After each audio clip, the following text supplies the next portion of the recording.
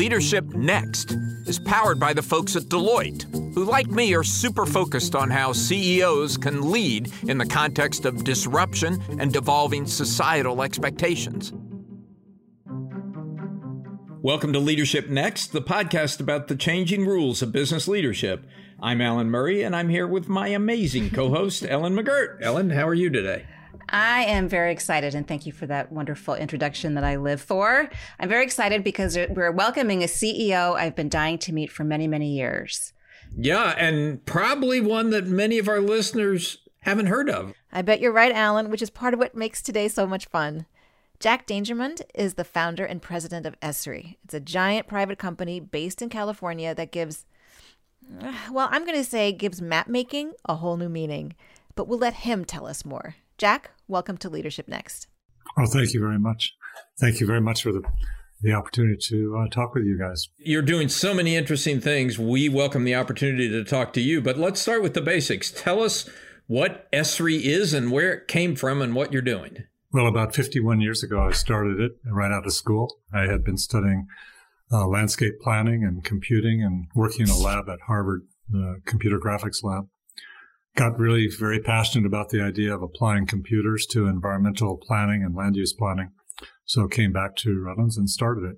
I started just doing little projects one at a time for customers, making maps, doing environmental assessments, helping people pick the right location for things like power plants or new towns. And it just kept growing for about 10 years. All right, let me just say that was before the days when people talked about technology platforms, but right. It is a technology platform, right? Well, it is now. We didn't think of it that way. I mean, we thought of it as, software that made maps and did analytics. But after about 10 years, people said, Jack, could I have some of that software? And so we made a sort of strategic decision to start selling our software rather than just doing project after project. And that was a big change at the time. And very gradually, our users kept hammering on us, and we re-engineered what was at that time homemade software into a product, and then gradually grew that product up into what it is today. Today, we support about 350,000 organizations with, I guess you might call it a platform, Alan. It's actually desktop software, server software, cloud software, SaaS, PaaS, different forms of ingestion. Our customers bring it in and they use it for all sorts of things, actually. Let's talk about what all sorts of things are, because it's an astonishing array of use cases, and some of them are quite moving. Everything from tracking elephants, and I imagine there's a tremendous story to be told with COVID. I know the last time I talked to anybody at Esri, we were talking about Ebola. Through irrigation techniques, to logistics for FedEx, for major retail organizations to figure out where they're going to put their next location. And there's your work that you're doing supporting NGOs and nonprofits and governments, so much of which you give away for free. So maybe you could talk a little bit about the core of what geographic information systems is and geospatial thinking is. These are the tools that everybody seems to need. And nobody seems to know that you provide them. Yeah, we are in this funny situation because we're not a public company. People don't really see us in the news very often until they see the footprints of what our users are doing. So Esri is organized to be able to support these different organizations with a tool set, which is a tool set that abstracts geography, the science of our world, into layers of information. And these layers deal with everything from land use and facilities, power lines, roads, railroads, to the idea of social information like administrative zones, Census Bureau kind of boundaries where people collect statistical data into. So just about everything that you experience, we put into maps. Okay, not emotional things, but I mean every kind of real things, the substance of, we can abstract it, digitize it, so to speak, connect those digital maps to tabular information, and then overlay the maps so that you can look at relationships and patterns that, that run the world. So that's a good way to say it, actually. Our customers run the world in the private sector, in the public sector, in the NGO sector, and they do it through maps. Or at least that's how I see the entire world. Yeah. So Jack, the thing about running the world is some people do it better than others, and some people have more pure motives than others. I mean, one of the things we've learned about big, powerful technology platforms, if I can continue to call Esri a platform, is they can be used for good and they can be used for evil. This would seem to me not to be any different. How do you police that? How do you try and ensure that it's used mostly for good and minimally for evil? Well, our users do amazing work, and I don't think we know what our users actually do in total, but they do their work better because they use our tools. And at the same time, we look at issues of social nature or an environmental nature and try to build some of the parameters of that kind of thinking into the basic tools. So when our users buy those tools, they wind up doing usually a lot more than their basic mission. I mean, you look at petroleum companies, for example. They, of course, use our tools to drill at the best place or to manage their facilities or pipelines. And at the same time, they've learned through the use of these tools to bring geographic thinking that considers environmental factors. They overlay their assets on top of data sets that are from different environmental agencies like EPA or USGS or others here in this country, and they think better. Let me just say, Alan, that there's the technology of GIS, but there's also the geographic approach. And the geographic approach is a kind of way of thinking and also analyzing the world and then acting. So our users typically wind up collecting data geographically or relate their data to geographic frames. Then they visualize it through maps. That's how people commonly think of us. And then they analyze the relationships and overlays of these maps to be able to predict things like Starbucks picks the best place to locate their stores, or Walmart's or Walgreens or Nike or these organizations. They do things more efficiently.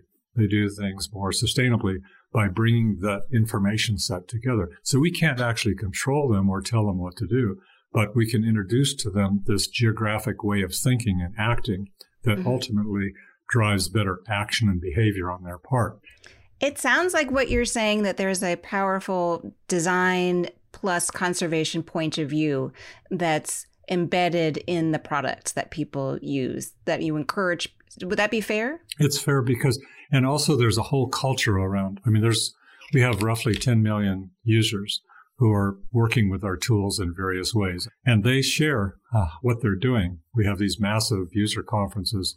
They all bring maps and they teach each other basic approaches and geographic thinking. I know this probably sounds weird to most of your listeners because, you know, it's all hidden. Nobody actually knows. But behind the scenes, by the way, geography runs the world. That's the way I would say. Yeah. Well, let's take a specific example. I gather you have some pretty powerful tools to help people go about redistricting, the once-a-decade task in the U.S. where they redraw legislative districts. I mean, to me, that seems to be a good case of one where you have some people out there who want to draw districts that are as representative as they can be of the states and the populations they represent. You have other people who want to draw districts in a way that disenfranchises their enemies and maximizes their political power. I assume your tools can be used for both. Well, our tools basically are built on top of population data. That's the best way to describe it. And we actually don't have the visibility that probably would be thoughtful for me to respond to your question.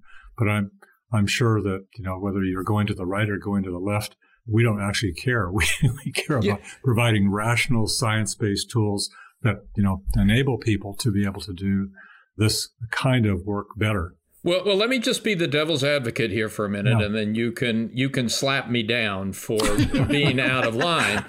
But, you know, we're living through this sort of hyper attention on Facebook and the problems that Facebook technology has caused. For many years, Facebook said, hey, we're just here as a platform. We don't, you know, you can use this however you want to, and how you use it is up to you, not up to us. And we don't want to take responsibility for that. That got them into a heap of trouble. Is it different for Esri? I don't think that people are getting into trouble in the same way as they do with social media. At least that has been the case so far. People, when they perceive our tools or when they work with our tools, basically use the tools to do the right thing. That's maybe idealistic on my side, Alan, and I don't really see a lot of work that might be, in your perception, evil. But generally speaking, I'm interested in providing tools that are rational, science-based, that allow people to not only do things effectively, but also be transparent about them. Maps are a great way to do transparent work. You know, the current president, when he was vice president, worked with us on the Recovery Act. And he basically took the $880 billion of money that they hemorrhaged out, to turn the economy around, and he put them on the map with little dots. So every recovery project was then served out on one of our maps, and people were able to interact with that map, point at the little dots, and find out, oh, is this dot, a project for the mayor's brother-in-law or something like that? No. And the result of that transparency was that there was almost no fraud in this expenditure because the information became transparent. And other political leaders like Martin O'Malley up in Maryland, when he was a mayor, had something called CityStat, and he put all of the expenditures and all of the activities in the city onto a map. And it just transformed everybody's behavior because they could see each other in a transparent way. And it just builds on that. You sound like a good journalist, that good information leads to good outcomes. I believe that. In fact, it's been, look, we are dealing with bad information with bad outcomes these days. But I think we can be a light of rational thinking with rational information. And the more light we shine on it, the more transparent it becomes, the better people actually behave. All right, so as I said at the top of the show, there are hundreds of use cases for Esri software. And as we heard Jack say, they've built a conservation mindset into the product to encourage companies to act in sustainable ways. Now, there's no question we're increasingly seeing companies focus on the planet and their own eco footprints. So we're going to get back to how Jack and Esri are helping us with that in just a bit. But first, I want to take this minute to talk about the results of a new survey that Fortune conducted with Deloitte. A large piece of it focused on companies' plans to address climate change. And here to help me dig into the results is a very, very special person I'm excited to introduce you to, Deloitte's Chief Purpose Officer, Kwesi Mitchell.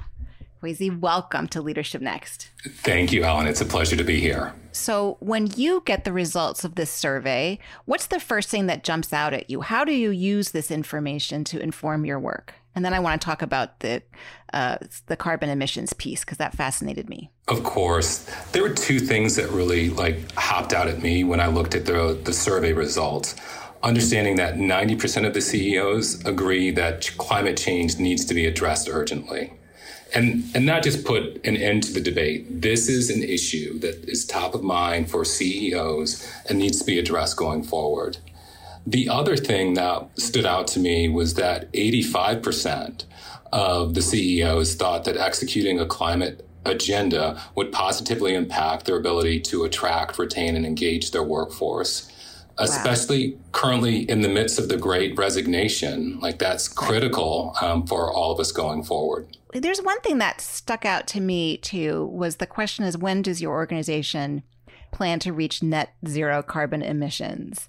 I was a little surprised, given the level of urgency of CEOs saying that climate change needs to be addressed, that a whopping nearly 30% of them don't have a plan to get there at all. So you're smiling. That's a good sign. I'm reading the tea leaves correctly. What do we take away from that? The complexity of the issue. Really, when people try to wrap their heads around their impact as an organization on climate change and actions and the transformation that they need to drive within an organization, it can be overwhelming at times. And in particular, Alan, you know this well, the transformation that's going on more broadly across corporate America with respect to diversity, equity, and inclusion, I feel that we're going to have the same type of transformation that needs to occur when we think about an organization's impact on the climate. And I'm not surprised by that specific number. I'm happy that it's probably lower than it was a year ago. That's true. And hitting the complexity point is a beautiful way to talk about what we're really all up against here when we're talking about big organizations facing big investments and big decisions. It's a really healthy way to interpret that. But when we look at this, the level of complexity that we're facing to solve some of these big pressing issues like inclusion, true inclusion, and sustainability, how do you recommend that we start thinking about the kinds of resilience it's going to take to do this work in the long haul? Because there's not a lot of quick wins in a complex situation. There are no quick wins here, and it has to be a sustained and consistent effort. And I think the other thing that's really important is that organizations need to know their personal impact, or their organization's impact, let me say. And for when I think about our organization, professional services firm that in fact does do quite a bit of travel, it's why we engage in things such as alliances around sustainable aviation fuel, so that we are pinpointing where we're having an impact, mitigating it, and making long-term plans for it to stay so. And again, no magic bullets here at all, but for any leader who is interested in or concerned about making sure that people that report to them are bringing their full purpose to their work, any tips there?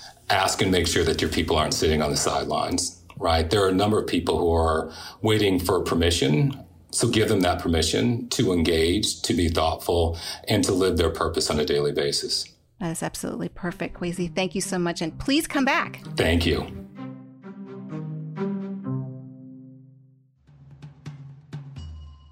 I'm curious about how the products are evolving and how much time you're spending or money that you're spending or resources that you're spending on research and development, for example, because it seems to me that the environment is changing so much and we're dealing with climate effects that are rapidly moving. How do you keep up with the times? How do you think about the future and how are you evolving the products? And let me just add, data sources are exploding. Mm-hmm. You know, there is more and more unstructured data every day about geographies. Well, these are good questions. I mean, fundamentally, Esri started as a private company, and it still is. And by doing that, we sort of organically grew over the decades, never borrowed money, never, took capital, weren't venture driven. So we've been able to maintain a strong financial position and not be at the effect of outside influences, stockholders or stock price or like that. And I have no trouble with organizations that are that way. It's just that we weren't. And as a result of that, we basically operate as a nonprofit where we take money in and we spend it all on R&D.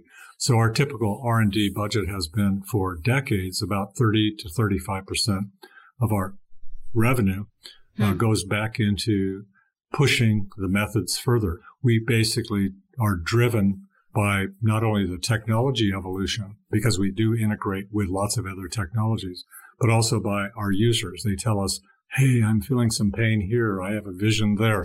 And so we listen in user groups to this kind of input and then lay out an agenda every year and then engineer our tools so that our architecture and the technology is evolutionary. So we keep incrementally getting better. And with respect to the data, we have some data sets that we curate, but mostly it's our users' data. Our cloud version is up in the sky there, and it allows our users to share their layers of data or other data so that other people can use them. And not everybody does that. I mean, people like Shell Oil put their data up there, but they don't share it with everybody else.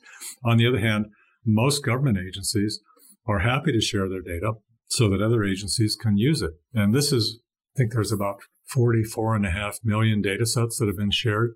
Thousands more go up in that cloud every day. It's just like a gold mine or we call it a living atlas of our planet. So this ecosystem of building the planet's knowledge, sometimes I refer to it as like a nervous system for the planet. So now let's talk about the pandemic and how some of your users have been using your tools to combat COVID. Tell us more. Well, most people will be familiar in your listeners with the Johns Hopkins map.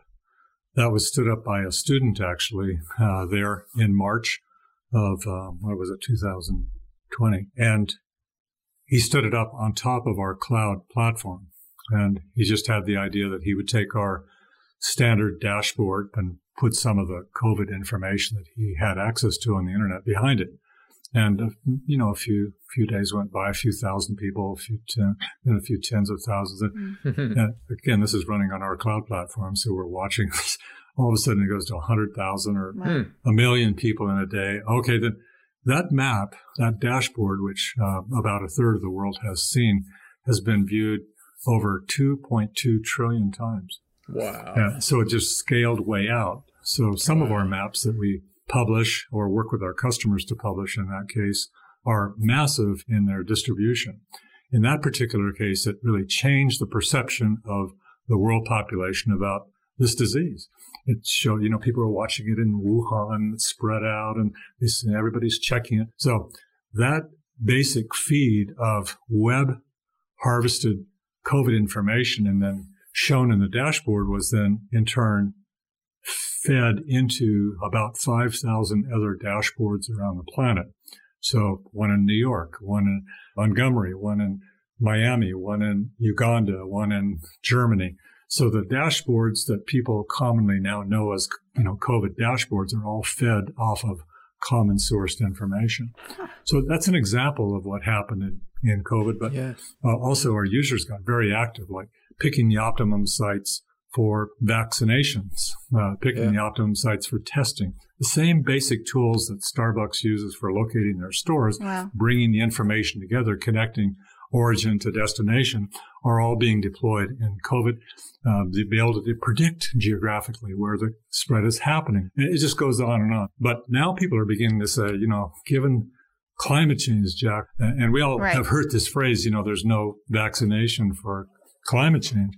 But the amazing experience of watching the world wake up geographically is starting to take hold with other kinds of phenomena, loss of biodiversity and other things. So that we're working closely with the UN on setting up the SDGs framework. That's a kind of geo-accounting for all the things that people really care about: biodiversity, racial equity, and on and on. Do they pay for this, Jack, or do you do this as a charitable part of your business? We're actually doing that as a charitable part. Others are supporting some of the activities of training the different nations. So we've donated our software to, I think there are 70 countries. They in turn are replicating the data in their countries into the international hub. And there's other foundations that are contributing, like the Kellogg Foundation, to creating a kind of a worldview, kind of replicating what we did with COVID, but for the other SDG indicators. Yeah, I don't want people to miss the point here that this is a very big business you've built. I mean, you're not a public company. You don't have to answer this question, but your market value has to be in the billions of dollars, maybe double-digit billions. I don't know. You're being quiet, Jack. This is why it's so hard to find this information. It's all right. Well, our revenues globally are a few $1 billion. So you put a 5 or 10 multiple on that, and you're talking about some real money there. Well, our interest is not monetizing our work, Alan. It's never been for 50 years. So we think that we can do very powerful and important things out of applying what we call the science of where, or the science of geography in various settings. And this gets me excited, actually. But it has also made you a multi-billionaire. Well, on paper, I always argue about this damn Forbes magazine who assesses everything and says, "Oh, you're worth all this money." I said, that's bullshit, really. I mean, we're just running a little business here. And it's bullshit until you decide to sell it.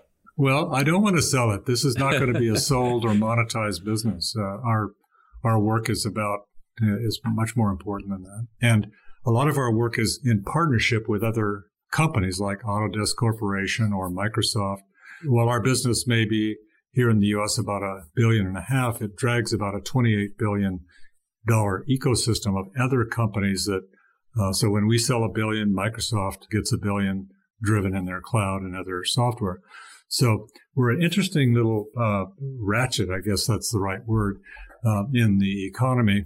But our main focus is on doing the work and not monetizing, not selling, not going public sort of thing. I want to ask a leadership question, and I ask this a lot, this type of question a lot. But Esri is so much built on your collective values and the way you think the world should work and the way you think people should think about problem solving using these tools and working collaboratively. It's really incredible. How have you thought about making sure that culture described by those values continues in the future? The people, this is an amazing organization. We have several hundred very, very, very smart people. And it's run not by myself or Laura, but by this collection of leaders that are driving in various divisions. So we don't have an outside board. We have an internal board. The people that run the company are actually operating directors. That's the way that business people would describe it. And they're very committed to continuing this on.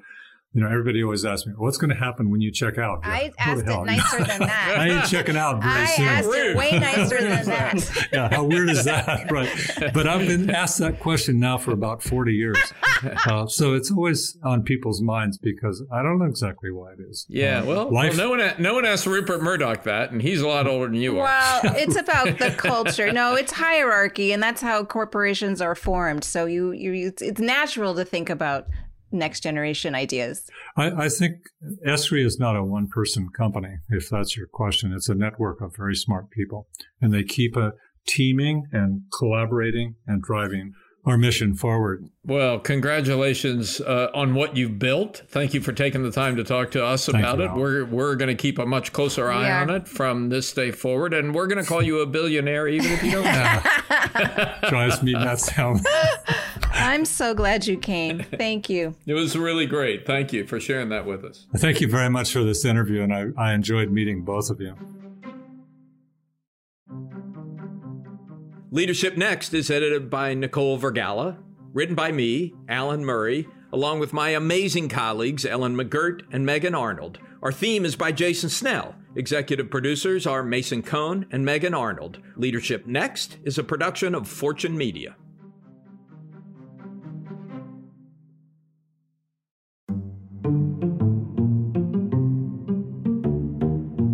Leadership Next episodes are produced by Fortune's editorial team. The views and opinions expressed by podcast speakers and guests are solely their own and do not reflect the opinions of Deloitte or its personnel. Nor does Deloitte advocate or endorse any individuals or entities featured on the episodes.